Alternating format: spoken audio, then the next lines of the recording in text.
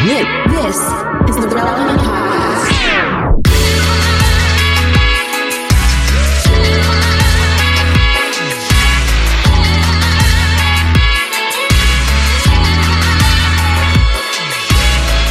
It's episode 1074, and it's the Relevant Podcast.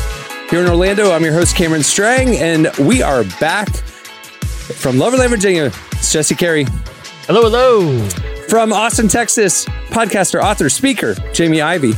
Hey, guys. And from Nashville, Tennessee, artist, producer, mogul, soon to have a platinum record coming out later this summer, Derek Minor. What's happening? What's happening? I receive it. That album deserves it, man. Brother. I receive it.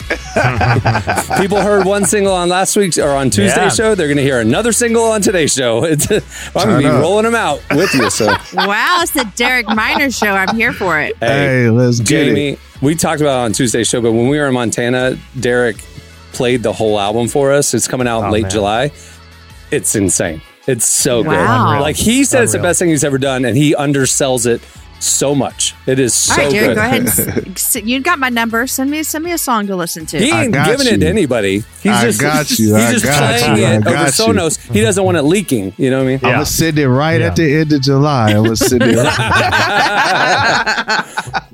Jamie, I tried that like in our group chat like a month ago. Like it was done. I was like, well, send it. And he's like, I'll play it for you in Montana. This dude's got it on lockdown. He's not going to share it. That's the thing, because it'd be an uncomfortable situation, because if it leaked, he would know, oh man, it was Cameron. Exactly. Who did it?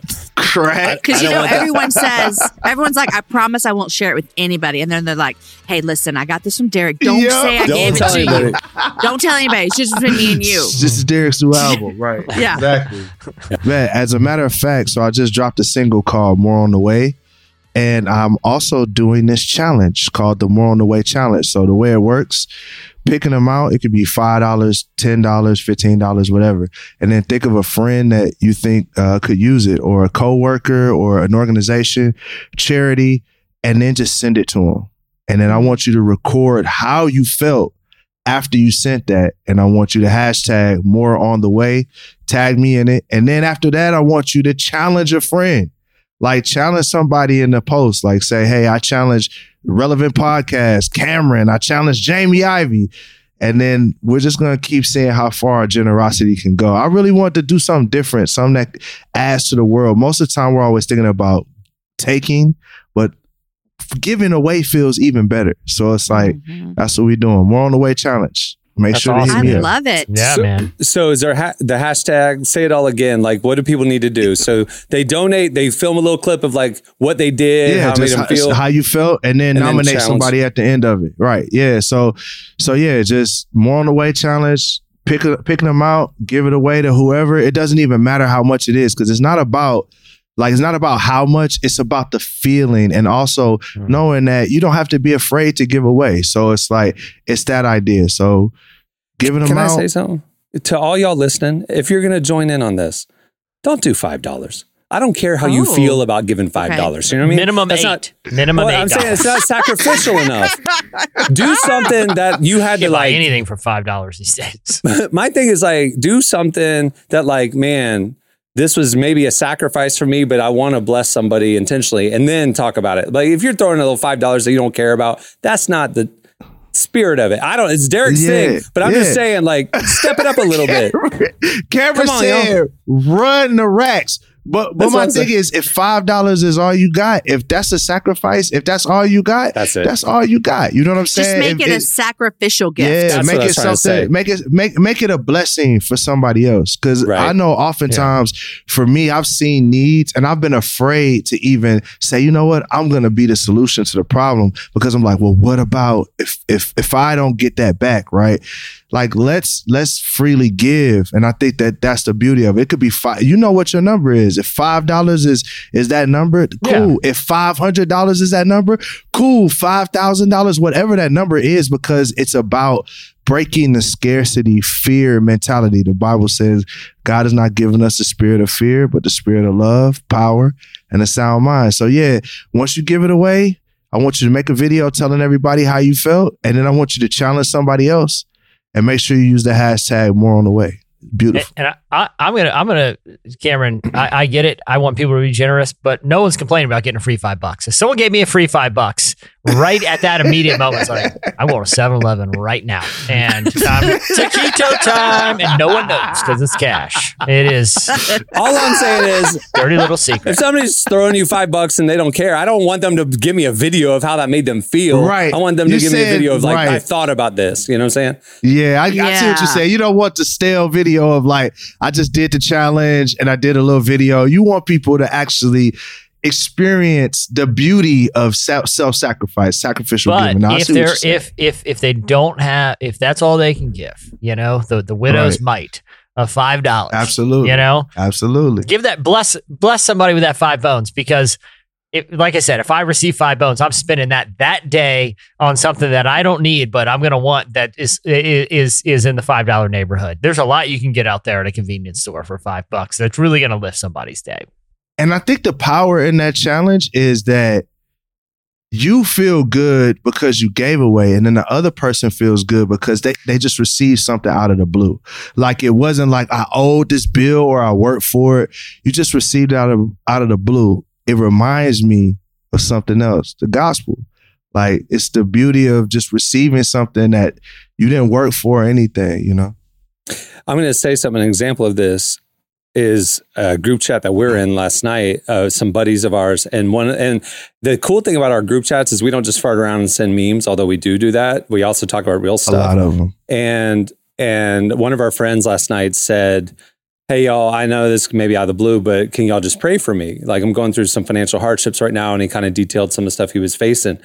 And everybody's like jumping in, man, I got you. We're praying for you, whatever. And then one of our friends said, hey, I'm going to send some money. It's not much, but it's what I can do. What's your Venmo? And he said, prayers coming also, but sometimes I know better than anyone, you need someone to slide in some real cash and be the answer to the prayer. We love you so much. And we're so sorry you're going through this. And then what did he spark? Boom, boom, boom, boom, boom, boom, boom, boom, boom, boom. Yep, Everybody sent. Everybody jumped in on it. This is the heart of what Derek's talking about, is like to be, you know, like to bless somebody sacrificially. Who cares how much it is? But if it's what you can do, you know, it's going to bless somebody. And our friend, it blew his mind. He was not expecting it. He was just kind of keeping us in the loop of what's going on in his life. And we were praying for him. And he's just like, man, my ego mask is falling, and like I'm just like so humbled and grateful. And it like really impacted him. And it's just like, let's do that. I love this challenge, man. This is awesome. Say the hashtag one more time. Hashtag more on the way.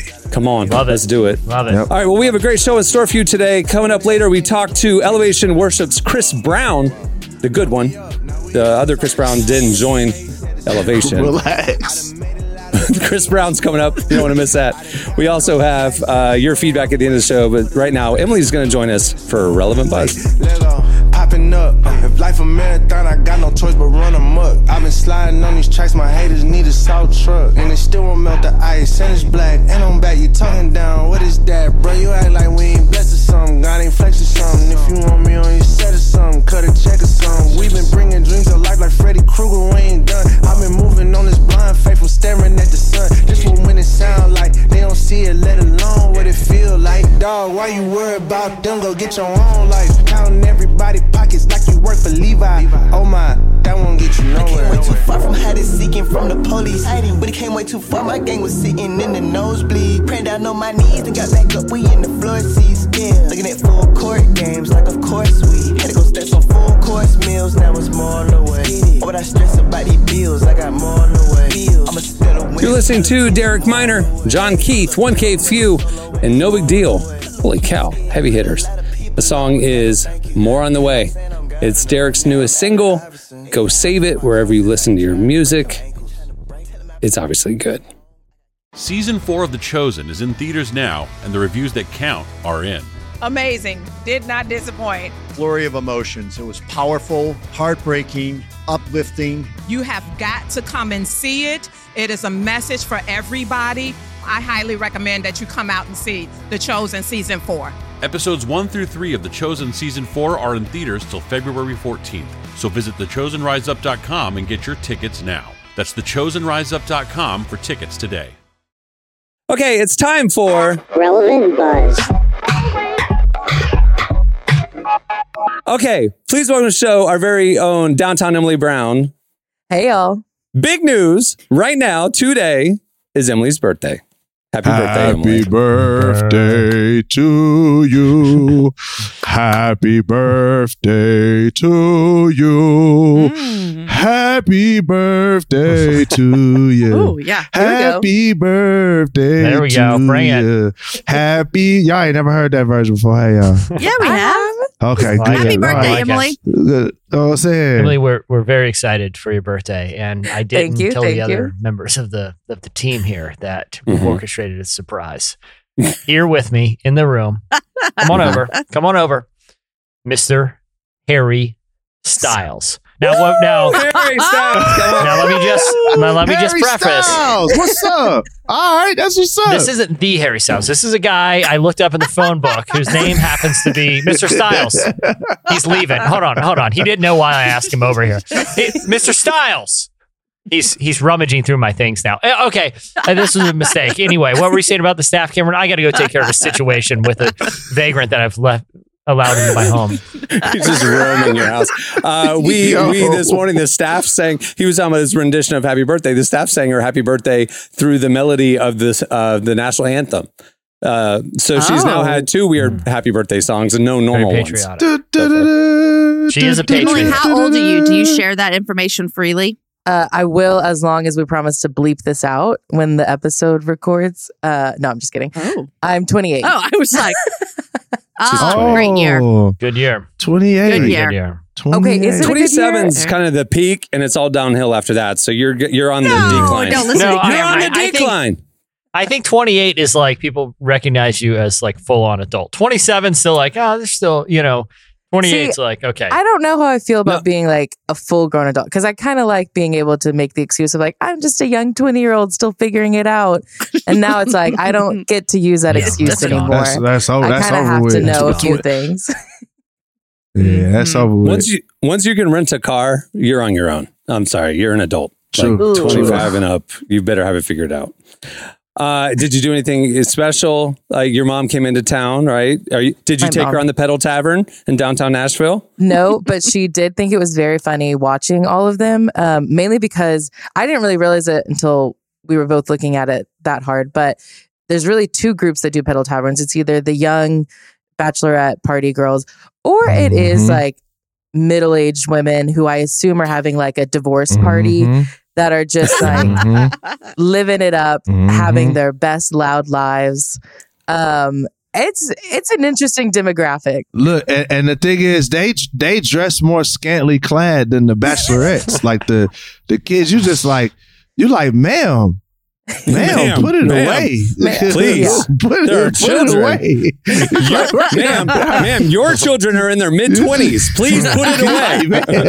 Put it away. Y'all, listen, you get in your 40s and you just want to relive those 20s again. That's what And these happens. women, they were reliving their 20s. Yeah, they were having a good time. Good for them. Have y'all noticed that divorce parties are a thing now? Like I was watching the I've new never heard of that. It's on the Seth Rogen Apple TV Plus show that came out a couple weeks ago, Platonic. It's fantastic. Yeah. One of the episodes was he's going through a divorce. One of the episodes is some of the female characters went to a friend's divorce party and then they got inspired to throw him a divorce party. Divorce parties in LA are apparently a thing. Like, what do you do there? You go, it's like a brunch or whatever, and your friend who's going through the divorce, you say uplifting things to them, you show them support, we love you, and you encourage them how much they mean to you, all these things, you're going to make it through, all this kind of stuff, and we're here for you. And it's just kind of like you're entering your new season, but you're not entering it alone. We're walking it through with you. Let's have a good brunch. That kind of thing. It's kind of like the opposite of a bachelor party, where it's like, bachelor parties are supposed to be like, your last night of freedom before you settle down. And divorce parties are like, you're free and now you get to go crazy again. Like, I think that's maybe the vibe of it sometimes. Which is why they dress the way that they dress. You know what I'm saying? Like, yes, it is. All right. Relevant Buzz. Tell us what's happening at the intersection of faith and culture, Emily. You mean we're not just going to talk about my birthday the whole time? I thought you guys were going to go around and say... We're moving on, Emily. I thought you were going to say all your favorite things about me. Tell me why you love me. We did that at staff meeting already. I think we've covered what's at the intersection of faith and culture. It's Emily's birthday, ladies and gentlemen. That's right. Period. Yeah. All right, that'll do it for Relevant Buzz. For more, check out... Everyone's talking about it. Yeah. All right, what's going on? There's something that a lot of people actually are talking about. It's the new Duggar documentary, Shiny Happy People. Have any of you guys started watching it? Jamie? I've seen 2 episodes. Okay. How do you feel about it so far? It's on my queue. I'm yearning to watch the other 2 because I'm really into it. My husband did not come from that exact type of thing, but he grew up under that Bill Gothard stuff a little bit. Mm-hmm. And so I told him we were going to watch it. And I was like, I don't know if you should watch it. Like it might like make you start shaking or something. Like it might bring back memories. And he watched some. He's like, yeah, that was the language that was happening at our church. And so it's like, it's hard to watch because on one hand, I watch it and I see these kids that's about mainly the Duggar family. And their kids are so good and well behaved. And I look at mine and I'm like, what is wrong with you guys? Like, why can't y'all act like the Duggars? And then you watch this and you're like, oh, I think they might have a lot of issues when they get older. Yeah, like they turn into pedophiles, literally convicted pedophiles. Yeah. So that's a whole, okay, that was my first thought was like, oh my gosh, their kids are so good. And then the like pedophile, the patriarchy, it's just setting up a lot of people for failure. It's hard to watch. It is hard to watch. I don't know nothing about it. So you know who the Duggars are? I know who the Duggars are, but who's the person you said Bill Gothard? Bill Gothard. Yeah, what is his thing? Yeah. So Bill Gothard is the leader of the Institute in Basic Life Principles, which is the organization that the Christian affiliated organization that the Duggars are part of. And they have very strict teachings. It is like a very patriarchal thing. I think the best way to describe it is one of the sisters on the Duggars. She kind of described it as if they're in a room, whoever the oldest man is in the room, he's in charge. No question. Like, doesn't matter his qualifications. Like, he is the one that makes all the decisions for everyone. And like, they definitely teach don't question authority, that you should submit to all authority without sort of pushing back against it. I don't see any problem with it, honestly. Okay. And like also the teaching is like a women's role is strictly your only option is like a wife and a mother. Yeah. Like, Sounds there's no great. room for you That to do sounds anything fantastic. else. And there's that. Anybody listening needs to know I have a smile on my face. I'm being completely sarcastic. Do not quote me. We Don't all write just him- kind of let it go because we're like, it's too late. It's out You there. heard how quiet I got. I was like, he gonna get canceled by himself. Yeah, go for he it. gonna cancel himself. I'm not getting canceled with him. I'm like, look, I'm just gonna watch. Don't fire up medium.com and write a whole thing about quoting me, please. I was a Hey, joke. I was like, I was look, his- raised by strong women. I affirm strong women in ministry and leadership. We've had leaders on our team all over the years. Okay, thank you. Sorry, it was a joke. All right. I got a pitch to interview Ginger. Yeah, we had her on the podcast too. Duggar Vola. Oh, okay. Yeah. And so when it first came through my office, I was like, I'm not touching that with the 10-foot pole because I didn't know what her book was about. I didn't know anything. I just knew that she was a part of this family and I had zero interest in talking about that. But I actually read her book. And like the older sisters are like almost coming to the light a little bit about what they were raised with. And I feel sorry for them in a way because you'll hear them and they still honor their parents a lot. Like they're still like, I had a great childhood. My parents are great. And this is what we're dealing with. And I feel like that, I feel sorry for them in a way that they're having to reckon with so many. We all have to reckon with our childhood. And they have to do it publicly. Ginger, when we talked, she used a really great word. She said she was disentangling her faith and like a lot of things she learned from her childhood, just because, you know, I think what is so hard with Gothard's teachings that I think a lot of people really wrestle with is he's not wrong 100% of the time. There are things he does preach that are biblically accurate, but there are other things he teaches that are definitely his strong interpretation of scripture, and he treats it as if it's 100% true. And that's where there is a lot of there's just a lot of abuse that ended up happening in the IBLP because of his teachings. And there's sort of this reckoning that's coming with it right now. And two, what's interesting about the Duggar situations, if you didn't watch a show like Derek and like, I kind of just know about it, but I'm not that interested. The thing I would say to those people is watch this through the lens of Gothard's teachings infiltrated far beyond just his little community, like Baptist churches, Pentecostal churches. That sort of teaching seeped into a lot of it. So while you're watching the Duggars, it might be the extreme version of it, but you will find so much that's like, oh yeah, like my church taught that, and like and it's eye opening, like how these views really infiltrated mainstream Christianity as well. Well, and it's not just like sort of like the fundamentalism and the patriarchy and sort of antiquated ideas about, what I consider antiquated ideas that are more puritanical when it comes to gender roles than biblical. I think the other aspect too is like a lot of people, including probably a handful of us on this podcast, were raised in a very Western Christian culture that put a heavy emphasis on the centrality of family, where, when I think you kind of start reading the Bible objectively as an adult or not necessarily even as a young person, you realize like, families are important, but it's not. I mean, Jesus was to the point where he was almost dismissive of people who were too, leave your father and mother. Don't even go to the funeral. Like your family's the church. Like I love being a dad. I love being a husband.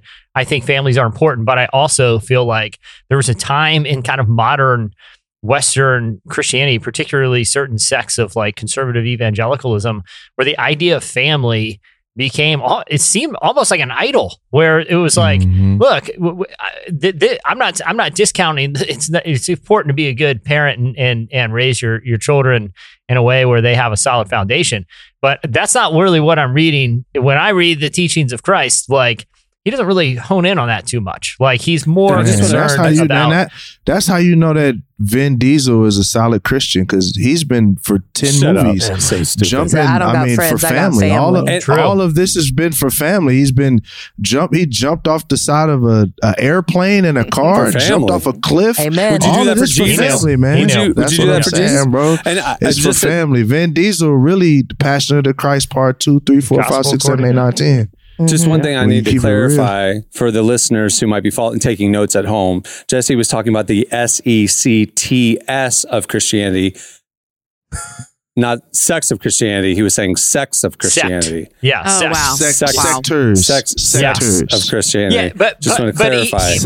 And either way, I'm not anti-family. But different documentary if it was the other family. I'm not like anti-family, but that documentary. But it really does seem like, hey, there's a lot more going on in Scripture that we should be concerned about, when it comes to relationships with people, than necessarily, exactly, the Dom Toretto version of the gospel, where it is totally central to, where the primary relationships are the ones that you have people aren't you can't choose who your family is, who you're related to. I'm not saying those relationships aren't important, but they're not the most important. Like, I don't know. I have a whole, and I'm not like bashing like Focus on the Family or what Gothard or whatever, but even that idea of focus on the family, should we focus on the community? Should we focus on the church? Like, I'm just saying, like, I'm not trying to break down semantics. It's both and. Exactly. It's not either or. It totally is. But some people are raised in a culture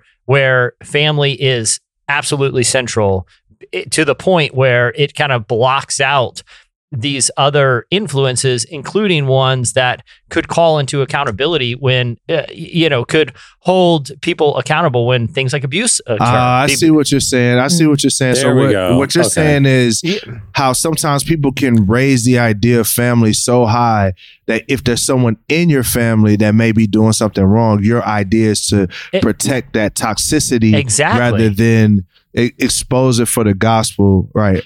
I.e. the Brian Houston stuff with Hillsong. I was really wondering where you were going with that. And the bubble thing. It's like, I'm the head of this family. Yes, I can do no wrong. And it's like, if we lived in community, other people could check me if I was accountable in relationship with other people. I was about to come check on them kids. I know, right? Jesse, after a while, I was he's not even going to their funerals. Like, good Lord, Jesse, love your family, man.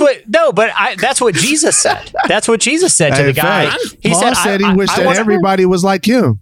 Yeah, single. Exactly. I'm living the most godly life here. I just said I'm going to follow Paul's teachings and live single and just forget about ever finding love. That's what I think. In your gray sweatpants for 3 days straight. Then. Come on now. But comfort. I will say this, man. Jesse, in the show, there, if you watch it, there is a family friend who tries to talk to them about when the stuff came out with Josh, their oldest son, because that was people. I wouldn't say, Emily, you can correct me. I wouldn't say from the documentary that a lot of people knew about that, but there were some family friends who knew a little bit about what had happened with the oldest son previous to the media finding out. And encourage them to do stuff. But you do get the sense that Jim Bob, that's his name, Derek, Jim Bob Duggar was like, let's just keep this here and not have to deal with it. So I do see what you're saying. I want to say two things that were really hard to watch. Number one, when the Duggar who's on the show, Emily, what's her name? Jill. And you guys, Jim, Bob, and Jill. Oh, all the kids' names are J names. All 19 of them. Do they have a Jesus? Jesus in there? They got Jedediah, Jeremiah, except Jill, for the wife, Ginger, except for Michelle. All of them. But this is what was sad for me. Their show, 19 Kids and Counting, brought in millions and millions, and it put TLC on the map. Like it transformed that network. So they've made a lot of money. And then they had, when the scandal came out with the oldest son, TLC canceled them. But then they started redoing these shows. Like then they started doing spinoffs. You guys, those girls did not make any money off of their spinoff shows. Wow. Yeah. Right. They are grown women. They are married. They are birthing children on TV, and they did not make a dime off those shows. How? That's not okay. How is that even possible? Because Jim Bob was in charge of the contracts. That made me really, really angry. And that's my whole point. Jim Like Bob, I think jerk. I think we should all strive to be good parents and children and children of our parents and what all things. But I'm just saying, like, if it becomes so central that you start losing focus of biblical accountability for holding people account for their actions, particularly when they're clearly in some sort of either relationally abusive or sexually abusive or physically abusive situation, there's a problem. There's a big problem with where priorities are. And hopefully that's, can be, it can sort of be cautionary to that degree. So, so a lot of people, we've seen a lot of chatter online, a lot of chatter in our world about people watching this Duggar thing because it was very eye-opening, and people are watching it, kind of like to watch the freak show, and then they're realizing a lot of those teachings have infiltrated our church experiences as well. And what's interesting is like it's just falling right on the heels of the Hillsong documentary, which I'm segueing to, because we didn't see hardly any online chatter about the Hillsong documentary at the level that we're seeing the Duggar ones. And then what I'm talking about is like our world, our audience, the relevant crowd. Like nobody's talking about the Hillsong doc. And Emily and I have been trying to figure out why. And we realized that we can watch the Duggar thing as outsiders.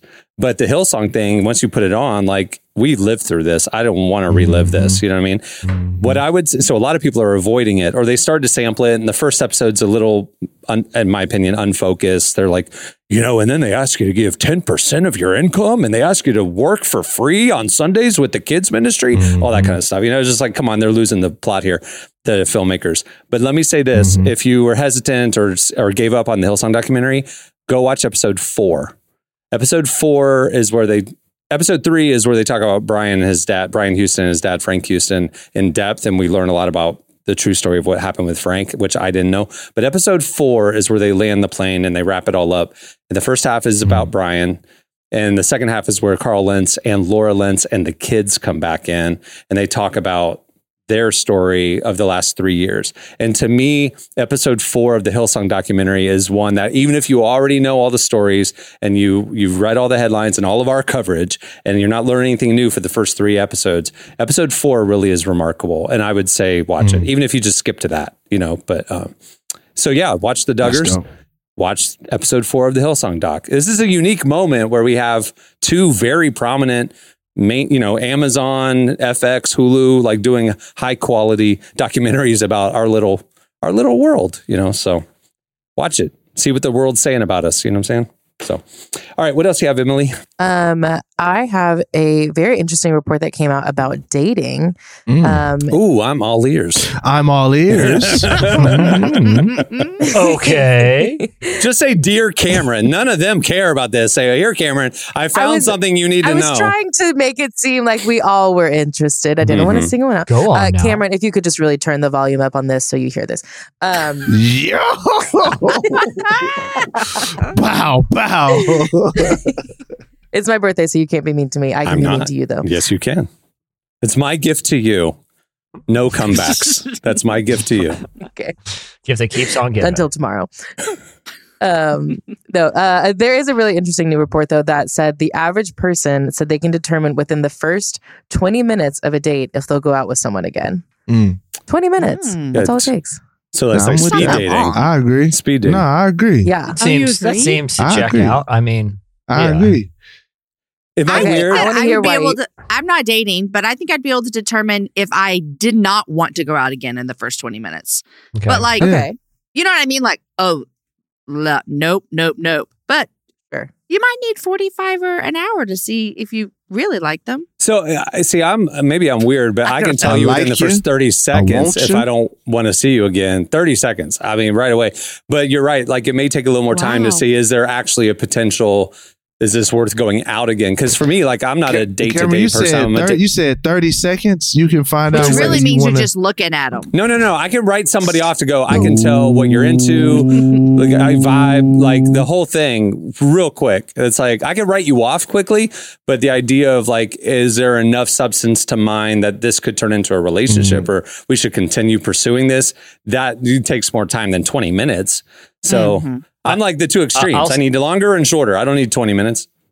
Anyway. Listen, I think it's great advice. I've been happily married for many, many years now. But when I was on the dating scene, I would always follow one rule. On the first date, for the first 20 minutes, talk with a British accent because you seem very charming and smart and exotic. And they've already made the decision at that point. And then I kind of just slowly faded out. That's why Harry Styles is so good. He gets all the women he wants. Speaking of which, Mr. Styles, what are you?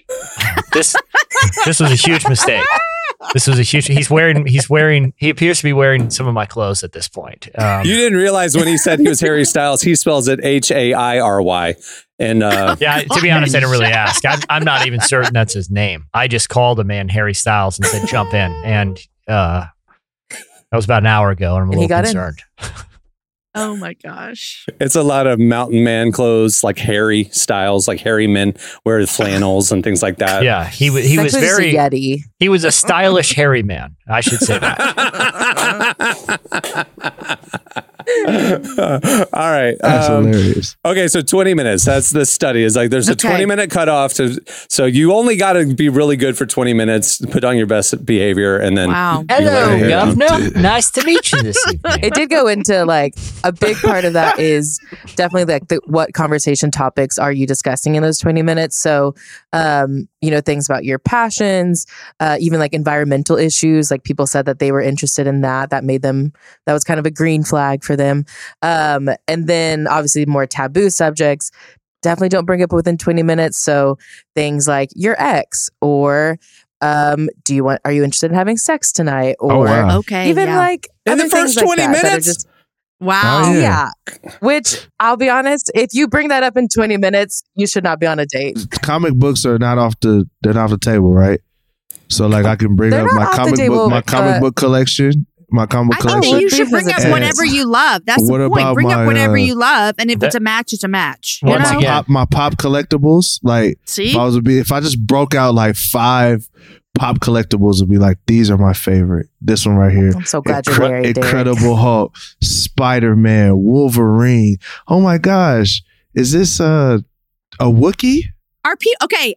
I'm going to ask a question, and I'm going to sound like an old woman who has not been in the dating scene for a very long time. Are people deciding if they're going to have sex with someone and bringing it up in the first 20 minutes of conversation of meeting? Is this a thing? Jamie, Emily and I talk about this a lot as far as like the different types of dating now. It's like hookup culture is it. I mean, it's like you're there to hook up. That's it. That's it. And it's like, it's so weird because like I personally only have ever dated to marry. Like I don't date casually. It's like, I want to date you because I'm interested. Now, maybe it doesn't work out obviously, but like there's a purposefulness behind it. That's very rare now. It's just kind of like, Wow. oh, it's Friday night, let's hook up, whatever, and then like move on and whatever next weekend. That's crazy. It's well, bizarre. that's why the first 20 minutes of the dates, like I said, it was hard rules for me. It was a British accent, and only 3 topics were allowed: equestrian, nautical novels, and bocce ball. And it usually worked. I mean, I looked very charming and sophisticated, and this little Did you pro have tip a handlebar mustache and a bow tie? Did you bring the bocce balls with you and like fiddle with them at the table? Oh, of course. Yeah. But at the 20-minute mark, I would dramatically peel away the handlebar mustache to Once she's reveal. committed to the second date, you're like, okay, Yeah, sweet. once And she's then- made the decision that this Yeah. charming, evidently very wealthy British man has wooed me with his stories of the sea, then that's when I would let the persona down, because I crossed the 20-minute mark. That's the rule, Yeah, comic books for me, baby. You first 15 minutes, start talking about episode 51 of X-Men. You know what I'm saying? And Derek, it is. You just Yo. sit down and immediately bring it up. hey, all right. So, what did you think about Hulk versus Thor? Huh? So glad you're married, man. I am. Just, bro. yeah. Like, Jesse, same to you. I would love to hear your wives' versions of y'all's first date. Like, I want to hear what y'all thought, how y'all thought the first date went, and then I want to hear how your wives Look, thought I'm it gonna lie. went. You're not gonna be very impressed because I was so broke. We probably was at Wendy's. Like we probably just like, look, hey, you want to be? I know for sure we had a date at Fazoli's. Like for sure. I'm not gonna count. Derek's like, you're not going to believe it. One of my friends is feeling really generous and blessed me with $5. And here we go. Going to Wendy's, baby. Yeah. Yo, You we get- went you to get the Fazoli's, medium to frosty tonight. CC's Pizza, bro. For Oh, real, yeah. we was tearing CC's up at one point in time, bro. It was crazy. Oh my hey, gosh. that was the college kid like Nirvana going to CC's, man. $4, Yes, eat sir. all you need. Shoot. Anyway, all right. What else you got, Emily? Bring it home. I want to end this with some good, happy encouragement. And thankfully, we have the perfect clip for that. Charlie Wilson, aka Uncle Charlie, was on NPR's Tiny Desk this week. Oh. And honestly, the whole thing's phenomenal. You should totally go check it out. But about halfway through his performance, he just really started preaching. And I think we should all hear it. So It's awesome. we're just going to let Uncle Charlie close out Buzz today. Play it, Jason. My name is Charlie. Last name Wilson. And I used to be the lead singer of the Gap Band. So many years ago. We sold millions of records. And I went from rags to riches. Riches to rags. Then rags to the curb. Then curb to homeless. Because I was an alcoholic and a crack cocaine addict. But I'm 28 years clean and sober, but nothing but water in my body, because I found something greater than myself.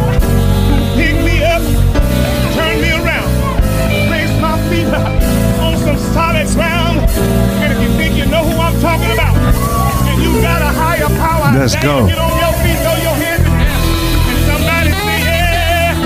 Yes, sir. Yeah. Yes, sir. Come on, Uncle Charlie. Yeah. Come on, Uncle Charlie. Somebody make some noise to see it. In the NPR offices. I love it.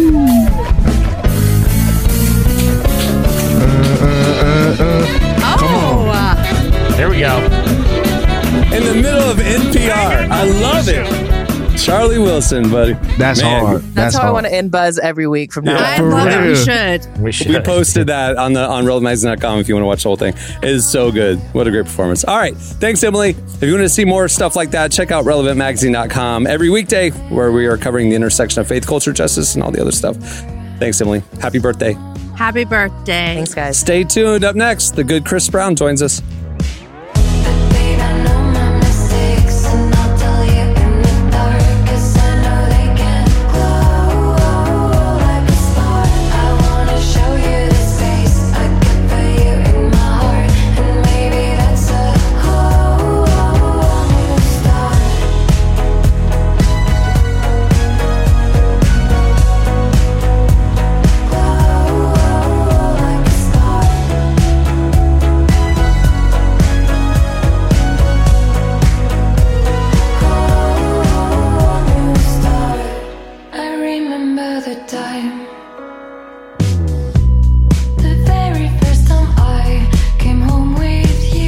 listening to Silly Boy Blue. Hey, that was my high school nickname. The song is Sparks. Well, Relevant has a lot happening this year, and we don't want you to miss a thing. Make sure to sign up for our newsletter right there on the front page at relevantmagazine.com, and we'll send you our top 5 trending stories sent to your inbox every weekday. We'll also send you a weekly podcast newsletter with the latest episodes, some fan extras, and first peeks at the new shows that we're going to be rolling out throughout this year. Make sure to sign up. It's the best way to keep in touch with everything we got going on. Well, our guest today is Chris Brown from Elevation Worship. We sat down with him to discuss the worship team's latest album, Can You Imagine? And how the album that wasn't supposed to happen came to life. Here's part of our conversation with Elevation Worship's Chris Brown.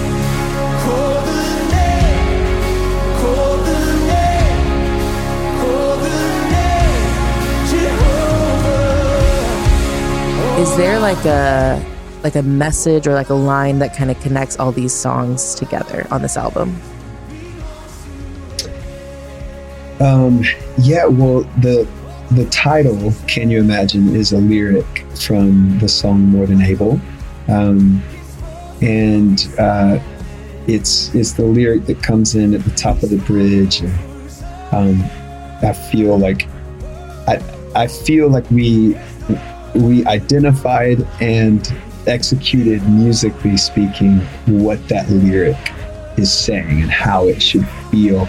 It says, can you imagine, with all of the faith in the room, what the Lord can do? And I feel like when we hit that part in the song, you can feel a shift in the environment. And but I would say, yeah, of course we chose that song lyric to be the album title, because I think a lot of the album is wrapped around just Ephesians 3:20, which our pastor has been preaching on more specifically and from unique angles, over the last 6 months specifically. But Ephesians 3:20 is God is able to do more than all we could ask or imagine, according to His power that is at work within us. And honestly, we didn't set out to with the end goal in mind of, hey, let's have 8 songs that all identify with that scripture or are to this end.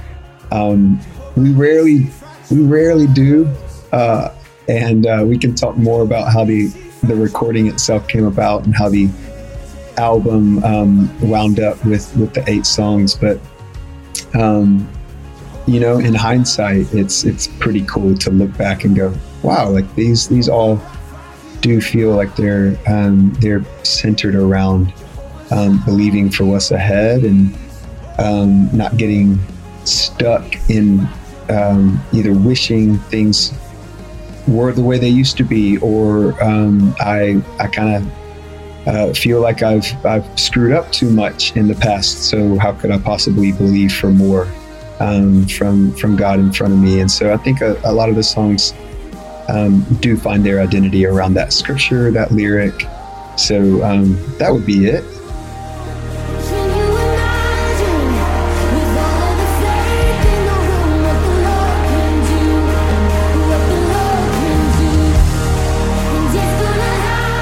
I love that. Why do you think that's a message that people need to hear right now? Well, I get personally, and I won't try to speak for our whole team, but I'll also speak on behalf of our team. But I think, the more years you have on you, you can easily begin to play things safe, or when Elevation first started as a church, as a ministry, everybody that was on staff was, Pastor Stephen and his wife Holly, they were 25, so they were young, and then everybody else on staff felt like we were 19, 20, just so like. But you have this this abandonment to like any fear or whatever it's, you know, it may take to believe like, oh yeah, like of course it's gonna happen. And I'm speaking in terms of like ministry and around building our church, but of course you would apply it to any situation in life, anything that we go through. At least I've found that, you know, I have 2 kids now that are old, you know, getting older. I didn't have a mortgage, you know, 15 years ago. I have a mortgage. I have lots of amazing things that I could look back on and go, well, wow, like I saw that happen. God did that. I can't believe I had that experience or whatever. And that can either lead to, man, what else might I experience in life? Or it could be, I can't believe I've had these experiences. I might, you know, take a little coast break and just chill for a while and not. And so I do think part of the album, I feel like you can identify Moses, the character, at this burning bush moment where at that point he's middle-aged and he has this encounter with God speaking through, you know, a bush that's on fire. And he's been a shepherd for a while because he ran away from Egypt after murdering someone, and he met and married a foreigner, not one of his people, and he was enlisted as a shepherd in his father-in-law's, you know, business.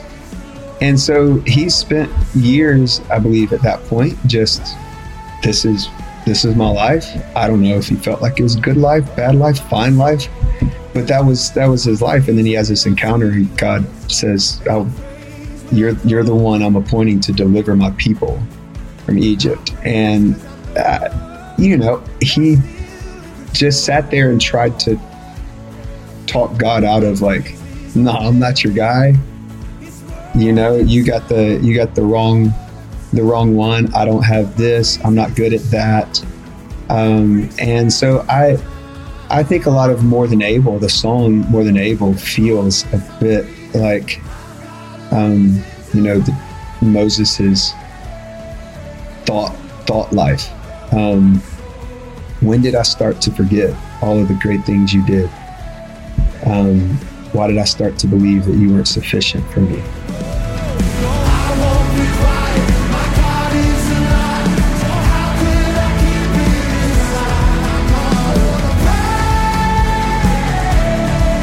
You know, it's so interesting because I feel like I've noticed, like with non-worship artists, that, you know, they'll take, you know, a few years or something in between writing songs or producing albums. And I feel like Elevations, I feel like the last few years, I think y'all released an album every single year. And I mean that as a compliment. Like it's really incredible that y'all are like able to produce so much. But what do you think it is about worship songs that you're just kind of constantly able to like write songs like this, like at this pace? I think maybe it's a couple things. One, I believe with Pastor Stephen driving so much of our worship culture, he kind of has an insatiable drive to like not let things feel stale. And I know that can be well, who says if something's stale? Well, it's if nothing else, it's just like, well, it's a preference. But I think that he's a main factor. And then two, every seventh day, we're putting a set list together for our church. And I think like if that keeps us motivated to have new music, because we have had seasons where and we don't only do our own songs. I'm not saying that, but we do primarily elevation stuff, and it is a good motivator to always bring a new song to both the Lord and our congregation. And so I think both of those factors and dynamics work kind of hand in hand that wind up then turning into an album. But I think like 52 Sundays, I guess. And if you were to put that in terms of like Taylor Swift's tour or something, it doesn't sound like all that much for 52 city tour for an artist, but the same people aren't showing up night after night. And our congregation is showing up Sunday after Sunday. And if we were to play the same songs for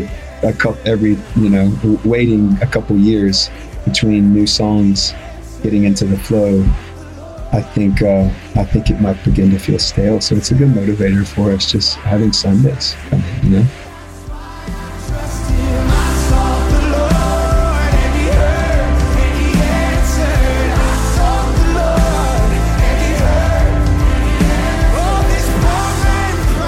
That was Chris Brown. Make sure to check out Elevation Worship's newest album. It's called Can You Imagine? All right, stay tuned. Up next, it's your feedback. Right back. I'ma stand strong, but I'm falling off track. Hitting the brakes, don't wanna mess it up. I've been slipping in faith, can't help but stress it up. Feel like I'm in a race, the devil catching up. Scared I lose you. I know you know I love you though. Sometimes I get too comfortable and I mess it up on a regular. New day, new grace, don't get it, God. I'll be patient with you. Be patient with me. And I'm done with all the running trying to find you, cause I couldn't lose your love if I tried to. I'm the alchemist of all my problems, pessimist with all my flaws. Can you be the one to hold my columns, take effect and be my cause of all my devotion? I hope that it's real. You're listening to Henrik, Loge, and Geo. The song is If I Tried. Today's show is brought to you in part by The Chosen. Season 4 of The Chosen is coming to theaters nationwide on February 1st, and this season has everything. Clashing kingdoms, rival rulers, and when they're threatened by the reality of Jesus' growing influence, religious leaders do the unthinkable, choose to ally themselves with the Romans. As the seeds of betrayal are planted and opposition to Jesus' message turns violent, he's left with no alternative but to demand his followers rise up. So get ready, Relevant Podcast listeners. February 1st is the big release day. Go get your tickets now at thechosenriseup.com. Okay, it's time for your feedback. Last week, obviously, we had the Montana episode, so we didn't do feedback. So 2 weeks ago, we were talking about the Hillsong documentary coming out and the Duggar documentary coming out at that time, which is out now. And we got talking about what other Christian documentary stories should be made. So we asked you. You hit us up on Twitter at Relevant Podcast, and here's a few of our favorites. My dog Ben Stroop said he need a Blackwater Jerry documentary similar to Fade to Black, but this is about me calling Jerry Falwell's rap career, me creating his rap career. I will never forget when we talked about that. Blackwater, oh my boy. Gosh. That's hilarious. I like Kara. This seems broad. I don't know what direction she wants to take it, but no matter what direction she would, I'd probably watch. I want a documentary on youth pastors. I want to counter, Kara. I want a mockumentary on youth pastors. I want the Christopher Guest film at like a youth pastor convention. Ooh. But it's you know what I'm saying? It's Christopher Guest style. The whole cast, bring them back and do it at a youth pastor convention. I'm telling you, crazy. I would. The Best in Show, waiting for Guffman thing. Like it's perfect. It is perfect. Yeah. Well, on that one, Bob says, Chubby Bunny, a history of youth group games. Oh, there you go. I think that we can put them together. Youth group games? Or did you say games or names? Chubby Bunny was games. Gotcha. Games. I thought you were saying youth group names. It got me thinking, what was y'all's youth group name? Jesse, did you have a weird youth group name? Unfortunately, you know what? I want to say at one point it was like Fresh Fire or something like that. There was a lot of flame-related youth group names. A lot of flames. Mine in the 90s was named Strike Force. Strike What Force. the And it was like, and like they made like a sword, and the reflection in the sword was like Jesus's face. And then like, and then it said like somebody, I don't know, is the violent take it by force or like I don't know, whatever the verse was our tagline. I didn't get it. Like, why are we so angry? Like, why are we Strike Force? We're just sitting there playing Chubby Bunny. Why is there military imagery going on here? Hey, y'all. This is too much. This is overload for me because it's so normal to y'all. But for me, Strike Force. You playing a game called Chubby Bunny and they call you Strike Force. Strike Force. Strike Force, get over here and play Chubby Bunny. Do you remember American Gladiators? Strike Force, like mount up. I don't know. Like, was it a He-Man reference? A Transformers reference? What are we doing with Strike Force here? I don't know. This is crazy. I feel like there was a time, you guys remember American Gladiators, right? The of show. course. Yeah. I feel like there's a time where American Gladiator names and youth group names were basically interchangeable. Like, and ladies and gentlemen, Blaze, or Mountain. Any of those are just interchangeable with like 90s youth group names. That is true. Yeah. That's crazy. Christian music festivals. You know what? I think, isn't there a really good, I think there's a documentary, Why Should the Devil Have All the Good Music? That has an interesting aside on like Cornerstone, I think. On Cornerstone and stuff. I would watch a documentary about Cornerstone, the Christian Alternative Music Festival. That was so pivotal. Oscar Isaac, the huge actor, performed in his Christian ska band back in like 2000 or whatever. I mean, like so many bands came through there that were really like outside, they didn't fit the Christian radio, Christian bookstore mold, but there was a scene, man. It was cool. Yeah, it was cool. Well, anyway, there's more where that came from. Check out our replies at Relevant Podcast, and you can maybe some entrepreneurial filmmakers will scan them and create one of these. I want to learn about Strike Force. Well, I have a good question of the week. Okay, so it's time for this week's editorial question of the week. I'm not even going to ask the cast. I want to know y'all's youth group names. That's what I want. I want to know everybody's youth group names. Tell us the story behind your youth group name and like anything weird about your youth group. I want to know it all. So it's the name of the entire group. They would call it almost like a basketball team or something, like the First Baptist tactical team, Blaze, or like a special operations tactical unit. Or you know what I'm saying? Or like Strike Force every Wednesday night at 7. Yeah. Strike Force, the youth ministry at I love to watch that movie. That sounds like somewhere a lot of stuff gets blown up. Mission. You know what we have to remember though, guys? Cool. What we have to remember is that we're Warriors all grown adults worship. right now. We're grown adults. But Cameron, when you were 15, you thought that was cool, Strike Force. I don't know that we did. Oh, you didn't? My youth pastor did. He was very proud of it. We didn't. But I feel like sometimes kids are like, I was a little more just like, I liked going to Strike Force because there's cute girls there. I didn't care what they called it because there was cute girls there. It's cool, whatever. I don't know. I didn't really care about the branding. Now every church is doing like I go to a church called Alive Church, and like their young adults ministry is called like AYA, Alive Young Adults. Like I'm going, where's Strike Force? Like bring it back. It's almost like all the logos. You want it back. Like all the logos today are just like Helvetica and everything's boring. Bring back logos. Bring back Strike Force. Bring back. Don't bring that back. Don't bring that back. Don't bring that back, y'all. Don't bring that back. Can you imagine Cohen going to Strike Force? Cohen would just not. He wouldn't go to youth group anymore. Yeah, he's just like, I'm not going to that. That's stupid. That's stupid. It's exactly what he would say. What he would say. Rightfully so. It's like, and what's interesting too is these kids, they don't have the gimmicks like they used to, like the youth group stuff, or I mean, like our church youth summer camp is just called summer camp. Like we named it, we themed it. I mean, it was like, this summer, it's, like VBS and stuff. It's like every year had a different theme. Ours is called students at our church. Just students. Right. Yeah, pretty straightforward. Students. Yeah. Boring. Who's allowed in here? Students. Boring. Oh, that's where the Strike Force is training. Oh, wow. I want to join that. Yeah. Oh, cool. What are we training for? Not clear. Chubby Bunny. 3-leg races. Pretty good at these water balloon toss games. Yeah. Yeah. So hit us up on Twitter at Relevant Podcast and tell us your youth group name growing up. Okay. Well, before we wrap things up, I want to thank Chris Brown from Elevation Worship for joining us today. Make sure to check out their new album, Can You Imagine? It's out today. There you go. Before we wrap things up, make sure to check out relevantmagazine.com. Every weekday, we are covering the intersection of faith, culture, life, justice, and more. We have some great interviews. We have the latest news. We have some think pieces every day. Check it out. Bookmark it. Come back. Follow us on all the socials. We're on Twitter and Facebook with everything we post. We also post occasionally over on IG and rarely on TikTok, though that will change this year. And I've been saying that for months, but I mean it. Also, if you want to if you're not a social media person, you want to stay up on our latest stuff, you can sign up for our daily newsletter right there at relevantmagazine.com. We send you our top 5 trending stories each weekday morning right to your inbox. It's a great way to stay in the loop.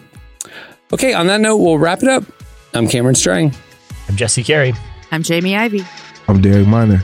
We will see you on Tuesday. Have a great weekend, everyone.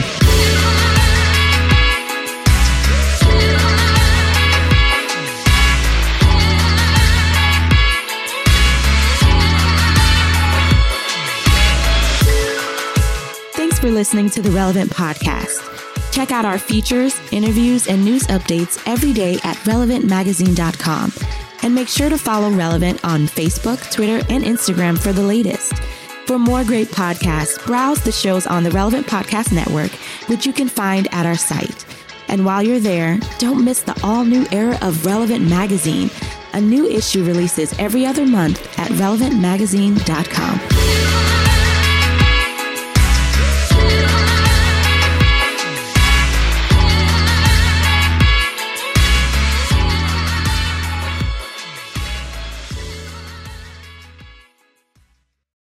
Mr. Styles. Relevant Podcast Network.